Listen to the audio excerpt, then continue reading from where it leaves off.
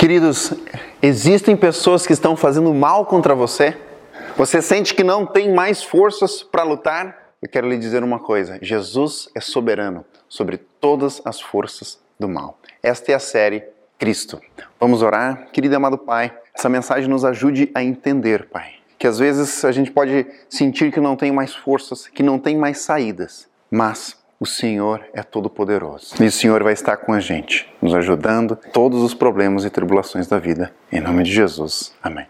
Meus queridos, vamos começar lendo em Marcos capítulo 5, do verso 1 ao 3, que diz assim: Entre mentes chegaram à outra margem do mar, a terra dos Gesarenos. Ao desembarcar, logo veio um dos sepulcros ao seu encontro, um homem possesso de espírito imundo, qual vivia nos sepulcros e nem mesmo com cadeias alguém podia prendê-lo. Queridos, quando Jesus desembarcou, ele se confrontou com este endemoniado, vivendo entre os sepulcros, provavelmente banido do convívio social. Tentativas para contê-los são testemunhadas pelos pedaços das correntes destruídas, pendendo em seus pulsos e pernas.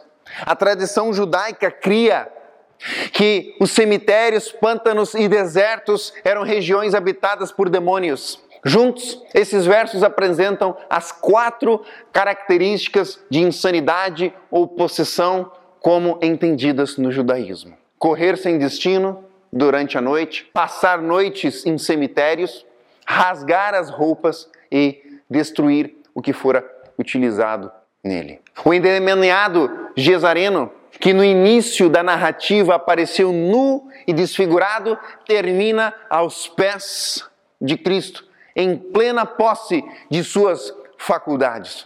Observa em comoventes palavras: maravilhosa mudança se opera no possesso, fizera-se-lhe luz no cérebro, brilharam-lhe os olhos de inteligência, a fisionomia, por tanto tempo mudada à semelhança de Satanás, tornara-se repentinamente branda, tranquila, as ensanguentadas mãos, e louvava alegremente a Deus por sua libertação. Queridos, ele desejava a companhia de Jesus, pois ninguém jamais lhe demonstrara carinho, afeto, amor, interesse, compaixão. E ele quer seguir a Cristo, quer seguir junto com os apóstolos, mas Jesus não permite. Em lugar disso, ele lhe dá uma tarefa mais difícil. O ex-endemoniado recebe uma comissão especial. Vai para a tua casa, para os teus, e anuncia-lhes quão grandes coisas o Senhor te fez e como teve misericórdia de ti. Isso faz um contraste com um tema comum em Marcos, conhecido como o segredo messiânico, no qual Jesus com frequência ordena silêncio a respeito de seus milagres. Provavelmente porque, no caso da ordem ao ex-endemoniado, ele está em território gentil, e assim havia pequena possibilidade de que se circulassem sobre ele as ideias messiânicas populares entre os judeus. Como Calvino escreveu: embora não sejamos torturados pelo diabo, o que é de se duvidar, ele, contudo, nos retém como escravos, até que o Filho do Homem nos liberte de sua tirania. Nu e desfigurados, vagamos sem rumos, até que ele nos restaure a sanidade da nossa mente. De volta para a banda ocidental do lago, Jesus se depara com o pedido de Jairo.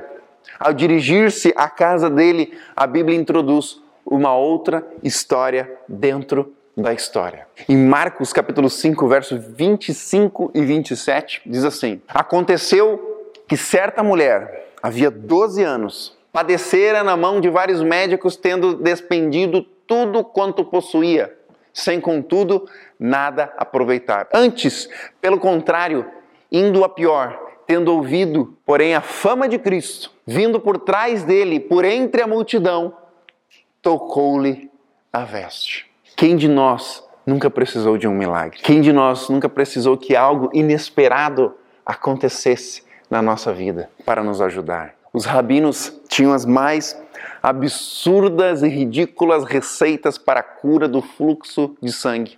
O rabi Johanan sugeria uma série de alternativas de curas, todas elas terminando com o invariável refrão: mas se falhar. Inevitavelmente, cada uma das prescrições falhava. Segundo William Barclay, o Talmud oferece nada menos do que 11 curas para tal problema.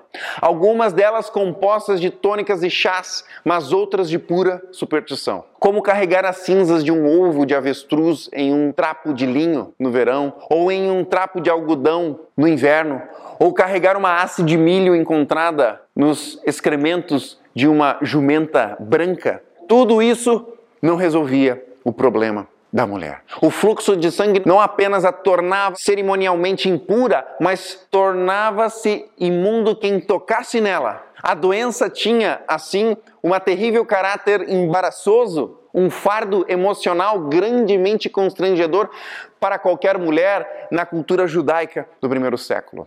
Os nossos maiores problemas não estão relacionados com agentes externos, mas nossa falta de confiança em Deus. E por isso, queridos, não temos paz. Nos tornamos escravos de toda a maldade que se levanta contra nós. O propósito de Cristo, contudo, não era repreender ou a expor, mas fazer um contato pessoal, pois ela precisava saber que fora a fé, não uma crença supersticiosa ou alguma mágica, que fora a causa da sua cura. Jesus queria que ela fora pessoalmente notada. Jesus desconhece completamente a ideia moderna de exclusão digital. Ninguém é excluído. Ele reconhece a todos. Cada um é notado e perfeitamente incluído no círculo de sua graça. De acordo com a tradição registrada por Eusébio de Cesareia em sua história eclesiástica, essa mulher, anônima nos evangelhos, chamava-se Verônica. Ela teria posteriormente se erguido em defesa de Cristo. Em seu julgamento perante o Sinédrio, ele é enxugado a face no caminho do Calvário, num lenço que recebeu a impressão de seu rosto. Ou ainda, segundo a tradição, ela teria construído um memorial a Jesus em sua cidade, na Cesareia de Filipe. Essas, contudo, são referências que não podem ser provadas, mas servem como indicadoras de que sua fé foi grandemente apreciada entre os cristãos primitivos. Na cena final da narrativa, Jesus está essencialmente dizendo a ela: não foi você quem me tocou, mas fui eu quem tocou você. Enquanto Jesus ainda conversava com a mulher curada da hemorragia, chega a informação de que a menina havia morrido. Uma história dentro da outra história. Uma vez que a morte é final, eles aconselhavam a Jairo a não incomodar mais a Jesus. Jesus, contudo, ignorando a notícia, age com naturalidade de quem tem o pleno controle das circunstâncias. Em palavras de encorajamento, ele diz: não temas, crê somente. Não temas, expressão comum nos lábios divinos, como uma fórmula usada quando Deus se manifesta, fórmula comum às teofanias, que nós podemos ver em Gênesis 15, em Gênesis 21, 26, 46, em toda a Bíblia. No entanto, mais que um encorajamento ao desalentado pai, a fórmula aqui é a chave acerca de quem Jesus realmente é. Jairo é convidado a desviar o olhar das circunstâncias e a fixá-lo naquele que pode mudar as circunstâncias. Segundo a lei do Antigo Testamento, um corpo morto era impuro e contaminava qualquer pessoa que o tocasse. Mas, em lugar de tornar Jesus impuro, o seu toque comunica vida. Qual que é a solução, queridos?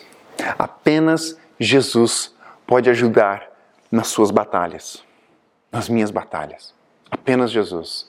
E você vai me perguntar: mas pastor, então como que eu faço para confiar em Jesus? Se apenas confiando em Jesus, se apenas Jesus é a solução para os meus problemas, como, pastor? O que eu faço para confiar em Jesus? Eu queria, queridos, encerrar essa mensagem com 3 passos. Converse com Deus através da oração. Busque a Deus através da sua palavra e se envolva na missão da igreja. Eu quero encerrar essa mensagem contando uma história da minha namorada. Ela relata que ela estava num momento muito difícil da sua vida. E ela estava voltando para casa de noite, depois de estar numa pizzaria com amigos, e subindo, e tinha uma rua que era um atalho para chegar na sua casa. E nas ruas de Salvador, aquela subida não tinha tanta estrutura, o asfalto estava danificado. Eles tentam subir o carro e o carro não sobe. Perde o controle, o carro cai, bate na parte lateral da pista e ali fica preso, sem poder se movimentar. Obviamente, o medo, o pavor toma conta deles dentro do carro, porque era uma região perigosa, uma região de alta criminalidade, e ela faz uma oração para Deus os livrar. Não tinha o que ser feito. Ali eles estavam no meio do nada, qualquer pessoa poderia chegar, roubar, e o pior do que roubar o carro era sofrer um abuso físico, um estupro. E de repente surge um homem, e eles pensaram que seriam assaltados, que seriam violentados, porém o homem diz: não temas. E esse homem, ele passa a ajudar o carro. A minha namorada vai para o volante, eles passam a empurrar, chegam outros homens, empurram o carro, ela sobe a ladeira lá em cima, e o seu amigo vem, entra no carro, e eles pensaram: a gente oferece carona para aquele rapaz que nos ajudou? Claro. Então eles chegam perto do rapaz, ela abre a janela do carro, e quando ela oferece, ela começa a falar com o rapaz ali desaparece na frente, desaparece. Os dois, eles se olham, os dois: é isso mesmo que aconteceu? É, querido, era um anjo de Deus ajudando naquele momento. Apenas confie, se relacione com Deus, busque a Deus através da oração, estude a sua palavra para o conhecê-lo e se envolva na missão da igreja de amar o próximo, de pregar as boas novas. Amém? Mateus 6,33 diz: buscai, pois, em primeiro lugar o seu reino e a sua justiça, e todas as demais coisas vos serão acrescentadas. Vamos orar. Querido amado Deus, uma oração que eu faço para mim e para cada amigo que está nos assistindo, para que o Senhor nos ajude, Deus, a confiar em Ti, a entender que Tu és o único caminho, a verdade e a vida para nós, e a solução para os nossos problemas, e o único caminho para alcançarmos a paz e a alegria que almejamos. Em nome de Jesus. Amém. E lembre-se, este Evangelho do Reino será pregado para todo mundo, para testemunho de todas as nações, e então virá o fim.